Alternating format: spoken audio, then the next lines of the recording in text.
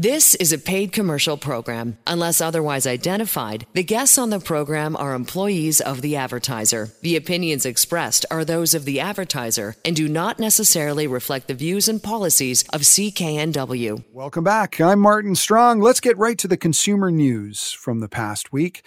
Interest rates stayed put last week, so they will remain at 5% for the rest of 2023.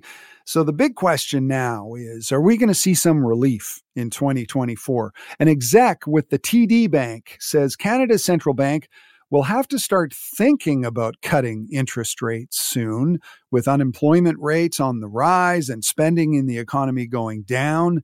Still, TD's Director of Economics, James Orlando, says for now, though, it makes sense to keep the rates steady, to be on the safe side and make sure we don't get any more waves of inflation. And we're definitely seeing that inflation in the food we buy at the grocery store. And a new report put together by 4 universities in Canada has found that next year we can expect food costs to be up by as much as 4.5%. That is slower than the pace we saw this year, though, when it comes to inflation. But still, this report predicts a family of 4 will spend around $700 more on food next year to almost $16,300.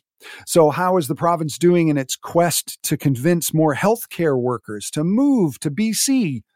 Well, they say they're making progress. It's all part of their $1 billion multi-year plan to attract more doctors, nurses, and other healthcare practitioners. In their first yearly update on the plan, they reported the number of foreign-educated nurses newly registered here in the province this year was more than double what it was last year, 578. And overall, more than 6,200 new nurses were registered this year in BC.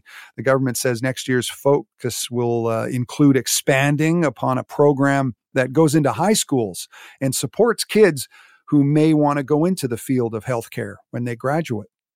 Health Canada is expecting the global shortage of 3 diabetes drugs, including, yes, of course, Ozempic, is going to last into the first quarter of the new year. There's going to be lots of shortages.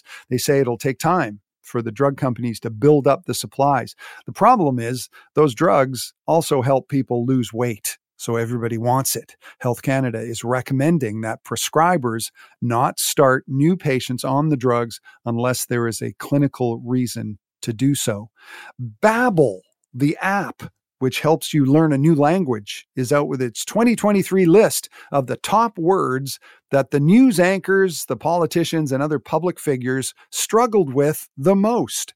Making the list this year was the name of an actor who had a huge year as the star of the big summer hit Oppenheimer. He was also in Peaky Blinders, of course. I'm talking, of course, about the actor Cillian Murphy. His name is spelt with a C, so a lot of people struggle with that one. And it is Irish, and people say Cillian. Also on the list, SZA. She's the multiple Grammy Award nominee whose name is spelled S-Z-A, but it's pronounced SZA. Babbel language instructor Malcolm Massey says, as you learn a new word, it's important not to stress perfection, but to practice those words again and again to get it right. And if you're a video game fan, the highly anticipated trailer for Grand Theft Auto 6 has been leaked online. Gamers are going nuts, gives them their first look at the upcoming edition of the cult classic video game series Grand Theft Auto. This 90-second teaser reveals the next installment that's due out in 2025. Not even next year, but the year after. It'll be set in the Miami-inspired Vice City. And what's different about this new Grand Theft Auto is Grand Theft Auto 6 is going to star a female protagonist named Lucia. So it's going to be Lucia who's running over everybody in Grand Theft Auto 6. This is Vancouver Consumer on CKNW. I'm Martin Strong. Coming up, we're going to talk real estate. We'll hear from John Carlson, johnnysmartpoint.com, about what you can expect for 2024 in the Lower Mainland. And he knows what he's talking about. We'll talk to John when Vancouver Consumer continues on CKNW right after this. This is a paid commercial program. Unless otherwise identified, the guests on the program are employees of the advertiser. The opinions expressed are those of the advertiser and do not necessarily reflect the views and policies of CKNW. Welcome back. I'm Martin Strong, and it's time to talk real estate. And as you head into the holidays, real estate is not the kind of thing you don't want to be shopping for a new house on Christmas Eve. But it's one of those things, if you need to move, you need to move. But it's also a time when you should think about the year ahead. And maybe if you're thinking of selling a place, you might want to think about, what's 2024 going to look like? How could I get my property ready for sale? It's not something you should rush into, and it's something you should think about months in advance. And the person to talk to is our friend, John Carlson. You know him as Johnny SmartPoint. He works with 2% Realty. He's online at johnnysmartpoint.com. You can give him a call at 604-612-0080 or send him an email, john@johnnysmartpoint.com. And John is with us now. Hi, John. How are you? Hi, Martin. I'm doing great. Good to be with you again. Yeah, and it is a funny time of the year because I know I have a friend who bought a place, and it was a pre-sale situation. And so there were some changes with the dates, and he's moving in about 3 days before Christmas, which is good and bad, I guess. It'll be fun for him once they're moved in. But Christmas and real estate is a sort of a strange time, isn't it? It can be, yeah. And I've been involved in situations where my clients take possession, or even, I've had offers happen Christmas Eve in the past. And, I always have to remember what an exciting time it is for people like that making a move, not just in terms of the emotion of it, but just everything, trying to fit everything into one day. So I sympathize with your friend, but it sounds like a pretty good Christmas present to finally get his pre-sale and take possession just before the holiday. Yeah, it's kind of nice. And also when you talk about, the Christmas season, you always think about the new year. So I thought we could talk a little bit about 2024, what you're kind of hoping for in terms of real estate, and also what people should do, because now is the time when you're thinking ahead, and it's always a good time to talk to somebody like you, to go to johnnysmartpoint.com, because it's important to be prepared for the year ahead, isn't it? Well, I think for a lot of people it seems to be, Martin, because when I think about what I've been doing these last 2 and 3 weeks in particular, in terms of, meeting new clients and getting called out, for appointments, which I always love to meet, potential sellers who want to pick my brain and maybe meet and interview me, that sort of thing. But that's exactly what I've been dealing with the last few weeks, is people are saying, hey, John, we know that this isn't quite our time. We've got family things going on in the holidays. We understand that the market probably slows down during Christmas and the New Year's time and that sort of thing. But we have aspirations to move, to make a move. Some people are moving right out of town, upsizing, downsizing, the whole gamut. And that seems that those are the questions I'm getting, Martin. Let's talk about what it might look like and what the timing might look like if we were to put our house on the market maybe in February or maybe in March. What do you think of these dates? And then oftentimes I'm meeting people and they're saying, well, I met a really great couple the other day, and we're talking about, well, they want to refinish their hardwood floor before, they sell, because that seems to be the weak part of the chain with pets and all that sort of thing. Or how do I stage my house? So a lot of questions about timing, what the market might be doing in the spring. But you hit it right on the head, Martin. I think being prepared is always key when you go into a process as important as buying or selling real estate.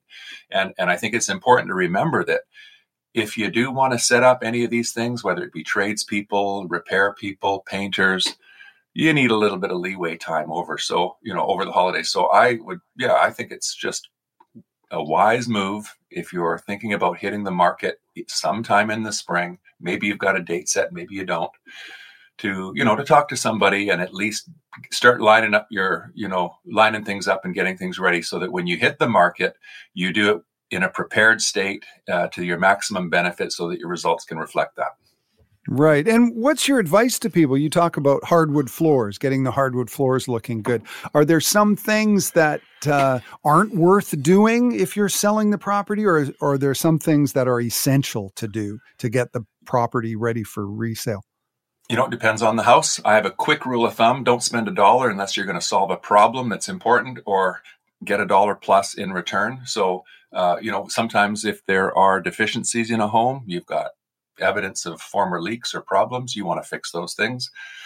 Bad smells, mold, problems, issues, things that don't need to be broken, but they are. You want to clean all those sorts of things up. And that's an obvious part of the spectrum. And on the other far end of the spectrum, you want to be careful not to start guessing what someone else might want. I've had people say to me, John, our cabinets are dark color. They're in great shape. Should we paint them white? We hear that's the trend. Well, typically I would say no to that because you don't really know what the next people are going to want. There may be some truth in it, but I would prefer to focus on the things that are really going to give you some benefit when it comes to selling your house. So again, when I'm meeting people right now, we're talking about presentation. A lot of times it's about timing, but in this one particular case, it came down to, we're going to do the floors. What should we do? So I stay out of things about, colors and decor as much as I can because that's not my expertise and I do have people for that. But in terms of timing and getting a product ready so that your strengths really shine on the market, whatever you're offering that might be a benefit over some of the other properties you've seen on the market that you're anticipating will be your competition in the spring, you want to make sure those are polished up really, really well because that attracts the right audience and the people who are willing to, to really appreciate what you bring to the market. So each house is different. You want to prepare it in an efficient way. You don't want to spend more money than you have to or time or energy. But of course, preparation on the market's important and it's never too early to start thinking about that if spring is your target. Mm-hmm. John Carlson with some great advice. John is online at johnnysmartpoint.com. That's 2 N's in Johnny, JOHNNY, smartpoint.com. You can give him a call, 604-612-0080. And an email works great too, John at johnnysmartpoint.com. And we're talking about the year ahead and coming up. I want to get all your thinking about 2024 and how people can prepare for that if they have a property and they're thinking of selling it. But right now, I want to talk about something that I'm starting to hear more about because the market is changing very slowly, Mark Hugh. I mean, it's very a slow, gradual kind of transition that we're going through, but I'm hearing more and more about low ball offers. And you were saying earlier that it's something you're starting to notice a little bit more now, these sort of people coming in with really low ball offers. And how do you deal with them?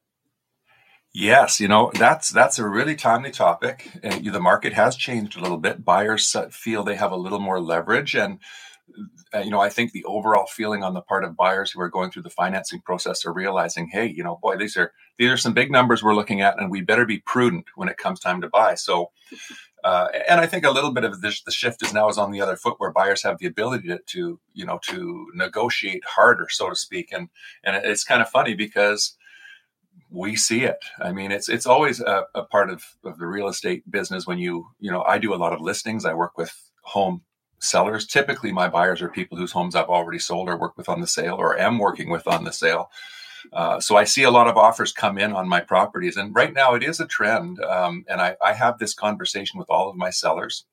Right now when we go on the market, we talk about scenarios that we may be seeing for showings, for viewings, the questions we might get, the requests we might get for access to, appraisers or inspectors or family members of the potential buyers. And I try to prepare my clients for, what we're going to experience these next, say, 30 days on the market, whatever it might be.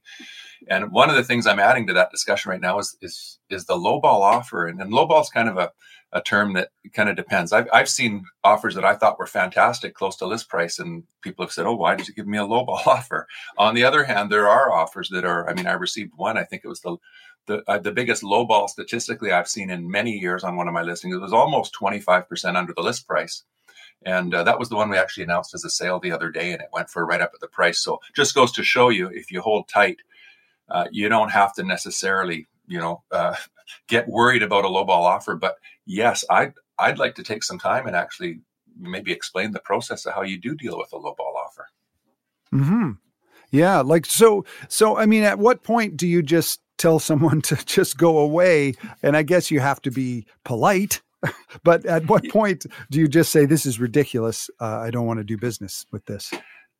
Great question. And I remind myself it's not up to me. I'm the realtor. I'm the one that advises, and a seller can decide. But they look to me oftentimes for some good advice. And I've been through this scenario a number of times. And I would say, Martin, if you and I are working together and we've got an offer on your home, and maybe I were to call you and say, hey, you know that showing we had the other day, they had all those questions and they were asking you about timing and when you might want to move and all that stuff. Well, they've submitted an offer, Martin. However, I'm emailing it to you now. Let's discuss this. The price isn't exactly where we want it. And it might be a couple $100,000 under the list price. So a seller, you could understand, Martin, you might go, oh, good, an offer's coming in. And then right away, you hear about the number, you see the number, and you go, oh, wait a minute, this is just a complete waste of time. And so the first thing I would say, to a potential client is, yeah, it might be a waste of time, but we don't know that yet. And, it usually is at least an opportunity, to see if something can be done. An offer is, in my opinion, one way of looking at it is that potential buyers already, 3/4 of the way in the bag. They like the house, they like the location, they can see themselves living there, and they're making an effort to do so. The only, thing missing really is the terms, the price, which is the big one. So I would say the first thing is let's just remember that this is an opportunity. We won't spend any more time on it than we need to, but let's explore it first, and and see if there's any potential there to actually get a good result. Because Martin, I have seen many times where people come in with an offer that seems to be really, lower and advantageous from a buyer's point of view. And, we kind of look at this and go, oh my gosh, but we take, we take a reasoned approach to it. We respond in an appropriate way. And then sure enough, within a matter of hours, days, or a week, those people come back with a much more serious offer. And we do end up getting a deal put together. So, I hear things like Martin say, well, we had to ask. So, or we had to try for this price. And buyers, hey, there's nothing wrong with that in a market like this. So I would say the first thing, Martin, if you and I were working together and an offer came in that seemed like you were like, ooh, this is a gut punch, I'd say, okay, well, let's just put all that aside right now. In fact, we might even just want to put the price aside right now and look at the other terms of the offer to see if this thing is even worth working with. But I would say that would be the first step. Remember, you're in control. You're the seller. Nobody's going to, ask you or force you to sign something that you're not happy with. But it might be an opportunity with a real qualified buyer who might offer you dates that you really like, and the scenario might be quite attractive, except for the price. And I would submit that a price on a contract in some ways is just a number, and that's one of the easiest things to change, in an offer. So when you get an offer that's a low ball, first take a deep breath and then assess it in all other ways other than price and see, hey, is this thing worth working on? And then there are ways you can respond. Right. Yeah, there's no point in being, offended. Because it's all about negotiation and talking. Some more great advice from John Carlson. JohnnySmartPoint.com. He's our guest on Vancouver Consumer this afternoon. You know him well. You know where he lives on the internet at JohnnySmartPoint.com. You can also phone John at 604-612-0080 or send him an email, john@johnnysmartpoint.com. Well, as we've been talking about, the market is changing. It is shifting.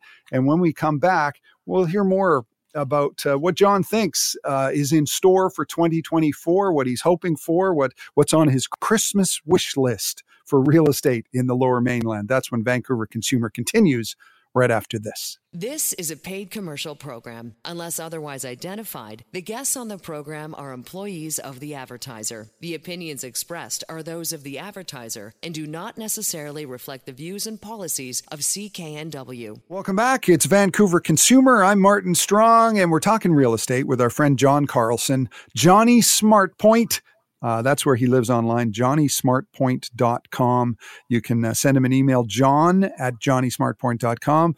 Give him a call, 604-612-0080.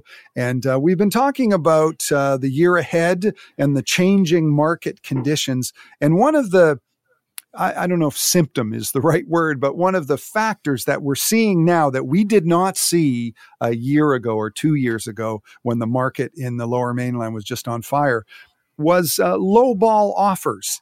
And John, you were talking about how you're starting to see these more and more, these offers that come in much below the asking price. And oftentimes they seem kind of laughable, but as we heard, you think that they're always worth considering, and it doesn't pay anybody any good to dismiss them or to be offended. So let's continue on with that. Like, say you're selling a property and you get this lowball offer, and as you say, you take it seriously, you talk to the client about it, but what are your options dealing with that at this point? Yeah, great question. And you're right. Not all lowball offers are worth pursuing, let's just say, but at least investigating and seeing where they go, because they can go somewhere. And again, I recognize that this time of year, it's kind of like getting a visit from the Grinch or a lump of coal in your stocking when you get an offer and it's like, whoa, what's going on here with the price? But, as we discussed, seller, you're in control. There's no point in getting emotional about it. Let's explore and see if there's any other merit in the offer. And perhaps that number on the top of page 1 is something we can scratch out, put our own number in there, and get an agreement by way of initials. And that's how it works. So I would say there's two really good approaches in terms of responding to a lowball offer. And I don't make any decisions. I talk to my clients, but oftentimes I'll say, hey, what about this? Well, how about this as an idea? Maybe, why don't we? I mean, what's the point of showing our cards? If somebody throws an offer in that's really, really low, in respect to maybe market value or the list price, do you really want to get in a negotiation with these guys starting at that point? Maybe it's best if we just kind of hold, everything close to our vest, but we just simply, say, hey, maybe we've got a bit of a difference of opinion here. And, if that's the case, it doesn't really make sense for us to, maybe tie ourselves up in a negotiating process with your clients, talking to the other agent, because we do have other interests brewing in the background. And, we don't want to be, tied up in a negotiation if there's this big of a difference, of opinion. Right. And at that point, I might leave it open to the other agent and just ask them outright, is this a difference of opinion, or am I dealing with a negotiating process here? Because that would be helpful. And, my job as an agent, whenever I'm negotiating on behalf of the client, and especially in this example, a lowball, is to, kind of get an understanding of where these people are coming from. And the more questions I ask and the more I learn about, what the motivation might be of the buyers, and maybe I can figure out through this, quizzing a little bit more info to give to my clients so they can understand their leverage position. That's a big part of it. But again, sometimes a lowball offer comes in and you say, hey, you know what? Thank you. We really appreciate the offer. Looks like there's a difference of opinion. Given that we have other interests out there, we don't really want to get tied up in this right now, but we encourage you to come back with something that's more substantial. We're wide open. We're all ears. Let's see what we can do. So the thank you, thank you approach. If they're not serious, they go away. If they are, you'll also hear from them again. You can feel them. And that changes the entire dynamic of the negotiation when they're now coming back after throwing a low number at you and saying, oh, well, what do you think about this? Or what do you think about that? Then you're potentially in a situation that might have a good outcome. Right. And I guess somebody makes an offer, even if it's a lowball offer, that's still a big commitment. They want that property generally. And so that's actually a good place to start, because they want that property. They're willing to buy this property. And that's a good place to start. That's right. Like I say, they could already be 3/4 of the way in the bag. We're just talking about the number. But there's another kind of lowball offer. And these are, and I don't say this in a bad way, maybe an opportunist, someone who might be an investor or someone who says, wait a minute.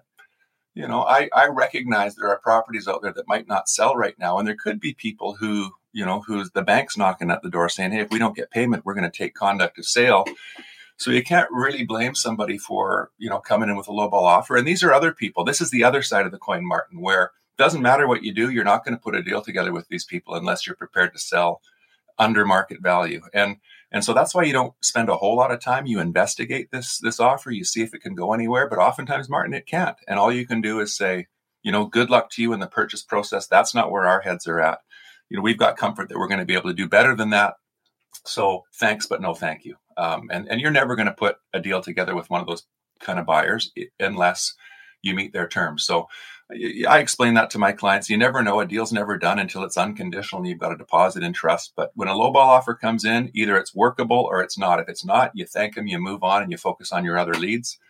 But if it is workable, the dates might be good and other terms that you really like, you can say thanks, but no thanks. But then the other option might be, I would call it countering with confidence.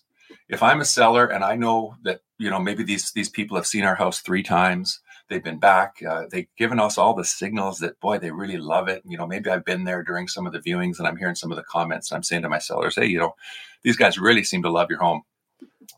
Well, sometimes when you get a lowball offer, you simply respond with confidence and you say, hey, here's a counter offer. We're going to give you 24 hours to think about it. We like all the other terms of this offer. However, the price is just not right. You give them something to say yes to, and you don't just do it in a verbal, Martin. And I've had, clients say, well, why don't we just call them? They don't want to go through the process. Let's just call them and throw a number at them. And I always caution against that. And I say, because it's so easy for us to verbally call them with a number. How easy is it for them to throw another number at us? What we need to do is we need to put this in writing. We're going to change the price. We're going to initial it. We're going to forward it back to them, give them a comfortable, fairly quick period of time to respond to it. We're going to give them something to say yes to. And hopefully we can give them the impression that if they're not going to say yes, somebody else likely will. And when you put something in front of someone that they want that way, I've been there myself when I'm looking at things I want to buy and I go, oh gosh, do I really want to let this thing get away? And there it is. And you can simply say yes and get the deal done. That would be the second way I would, be very thankful for the offer. Hey, maybe we've got a difference of opinion here, but this is where we're at. We appreciate your offer. Maybe you make a little gesture. You come down in price a little bit, depending on, how you think you're sitting. But you give them an offer that you as a seller would be very happy if they accepted. You initial it, you put a deadline on it, and you say, there it is. Good news. You can secure this house with initials here and here, and it's done. So that would be the second way to deal with an offer that comes in where, the price is no good, but other terms are. You just try to change the price. Right. Very, very smart. Put it in writing. I love that idea. And I think that's just another example of why you need a really experienced realtor on your side, somebody who's seen every single market condition there has been in the Lower Mainland, because, you've been doing this for a lot of years. You've sold over 1,000 properties. And if people want to get some advice and work with John Carlson, they can go to johnnysmartpoint.com online or send him an email, john@johnnysmartpoint.com. And the phone number is 604-612-0080. And like I say, you've been doing this a long time and you've seen all these different market conditions. You've seen, there was a time, I guess 2 years ago, where you'd never get a lowball offer because you wouldn't even open the email probably because the market was on fire. But now it's a bit more nuanced, a little more complicated. And, looking ahead to the new year, John, I mean, you always say you don't like to predict, but what are you hoping for? What do you see in 2024 in real estate in the Lower Mainland? There've been a lot of changes in the industry that are just starting to take effect. And this is going to be a year where, I think we're going to be, we're going to have to wait to see what happens. But if you look at the past, I mean, there are some trends that we can see to kind of get a gauge of where things are going. Number one would be the big financing change. And we've talked about this many times on the program, that interest rate changes affect the ability to purchase properties and the willingness to spend money, basically. So we are still seeing a little bit of a dampening effect of that happening. And right now I'm hearing from the feds that they're going to hold the interest rates. And there's talk that there may be interest rate reductions coming in even in the spring. So overall, when I look at the big picture, I think, okay, at least looks as if we're going to have a fairly stable climate in terms of the borrowing sector. And it plays a big part of, real estate here. And then, as I've said before, the year is kind of defined by the spring.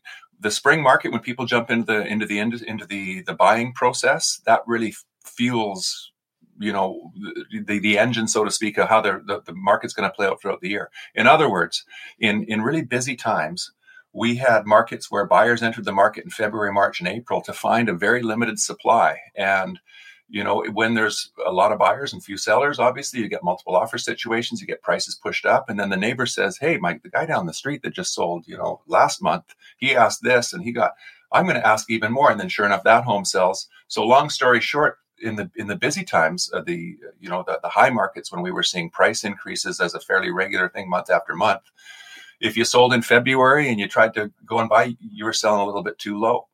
However, now that we're seeing a little bit of the opposite thing happen, our sales are under the 40-year averages right now. So the purchases are not as many as there were. And the listings now are starting to build up to where we're at a much more balanced market. When you have a more balanced market, it tends to be obviously a little bit more stable. So I don't think we're going to have an issue of oversupply and low demand, which would lead to the kind of price drops that some people are predicting. On the other hand, I think that we're going to have a fairly stable supply of new listings as people finally, feel accustomed to this market and feel maybe comfortable making that move they've been thinking about for a little while with the interest rates that are pretty stable. And I think that the buyers are going to be, also kind of like a Goldilocks market, if you will. So we're going to have probably a fairly balanced market. Supply and demand, rule the roost, so to speak, in this business. And we're going to have to see how many properties hit the market in the spring, what the confidence is like on the part of the sellers in terms of feeling good about, number one, being able to sell for a price they'd be happy with, and number two, being able to find another property to move into. And then the confidence levels on the parts of the buyers in terms of, can I afford to pay the prices that are being asked? Can I get mortgage approval? So I think that, to answer your question a long-winded way, Martin, I think the market that we're going to get is kind of the market that we all want to see in the spring. And that will be a balanced market where a seller can put a property on and get a fair price that makes them happy and also gives them the ability to go out and find another property that they want and they don't have to settle for. So that's my Christmas wish list for 2024. A little bit of balance. Yeah. And I think that's good for everybody. A little bit of balance. And hopefully that's what we'll see in 2024. Well, John, always a pleasure. John Carlson, JohnnySmartPoint.com is the website. JOHNNY smartpoint.com. You can find him by email, john@johnnysmartpoint.com, or give him a call, 604-612-0080. Well, thanks for talking to us, John, and have a great holiday, and we will talk to you many times in the new year. Thanks so much. Likewise, and all the best to you and the listeners out there. Merry Christmas to everyone. Right on. John Carlson, Johnny SmartPoint. This is Vancouver Consumer. I'm Martin Strong. Coming up, it is a massive grocery store coming to downtown Vancouver. I'll tell you about that. Also, McDonald's is taking a page out of the Starbucks playbook as they try to steal some of their business. I've got that story and a lot more when Vancouver Consumer continues right after this. This is a paid commercial program. Unless otherwise identified, the guests on the program are employees of the advertiser. The opinions expressed are those of the advertiser and do not necessarily reflect the views and policies of CKNW. Welcome back. I'm Martin Strong. I don't have to tell you that food at the grocery store is getting more expensive all the time. And according to a new report, it's estimated it's going to cost us an extra $700 a year to feed a family of four in Canada in 2024 compared to 2023. So that means the average family of four will be paying about $16,300 minimum to put food on the table. The 14th annual food price report also says we might see some relief soon, though, because it predicts we may see some price wars between the grocery stores in the next year. And if you've been waiting for that new gigantic Loblaw grocery store to open downtown, good news. The 40,000-foot City Market is set to open in late January, early February at the Post Building. That's where the old post office used to be on Georgia Street, and it's now the ground floor of the Amazon office tower. The new City Market was originally due to open this past September, but construction delays have pushed the opening date to the new year. They're hoping construction will be completely done by the end of this month, and then they'll start training the new staff before they open the doors. They want to spend about 3 or 4 weeks on that. It'll be a big operation, with one side of the store being dedicated to fresh and ready-to-eat options, with a long list of in-house made dishes, including pizza by the slice, more than a dozen soups and curries, sausages, and a carving station with seasonal roasted options. Even the ground beef at the grocery store will be ground on site. Among the other store features are full-time cake decorators, 2 big cheese coolers with international and local options and an indigenous products display. The city market also wants to make sure that as much of the food as possible that enters the store is actually being eaten. To that end, they're partnering with the food bank while also using an app called Flash Food, which allows the stores to sell food that's just about to expire at really big discount prices. Right now, the plan is to have the place open every day from 7 a.m. to 10 p.m. And it seems like a lot of supermarkets now are concentrating on ready-to-eat food. A lot of them actually have a restaurant area where you can eat right on site, maybe grab an afternoon snack. Well, McDonald's has decided they would like some of that afternoon business. So they are testing a new format that would allow them to serve all sorts of complicated and customizable drinks. Those are like your pumpkin spice lattes and your half-calf things and soy milk and all that stuff. Also light snacks like muffins and cookies. Basically, they want to steal some of that Starbucks business. People who just want to pick me up, especially in the afternoon. McDonald's says it will open 10 Cosmics restaurants through the first half of next year. There's nothing planned for BC, though, at this point. Most of these new ones will be in Texas, but if they're a success, we will probably see them here very, very soon. I'm Martin Strong. This is Vancouver Consumer. We are here 2 o'clock every Saturday afternoon from 2 to 4. Thanks in a very large part to our producer, Leo Coelho. And we'll see you next week. The news on CKNW is next. The proceeding was a paid commercial program. Unless otherwise identified, the guests on the program are employees of the advertiser. The opinions expressed are those of the advertiser and do not necessarily reflect the views and policies of CKNW.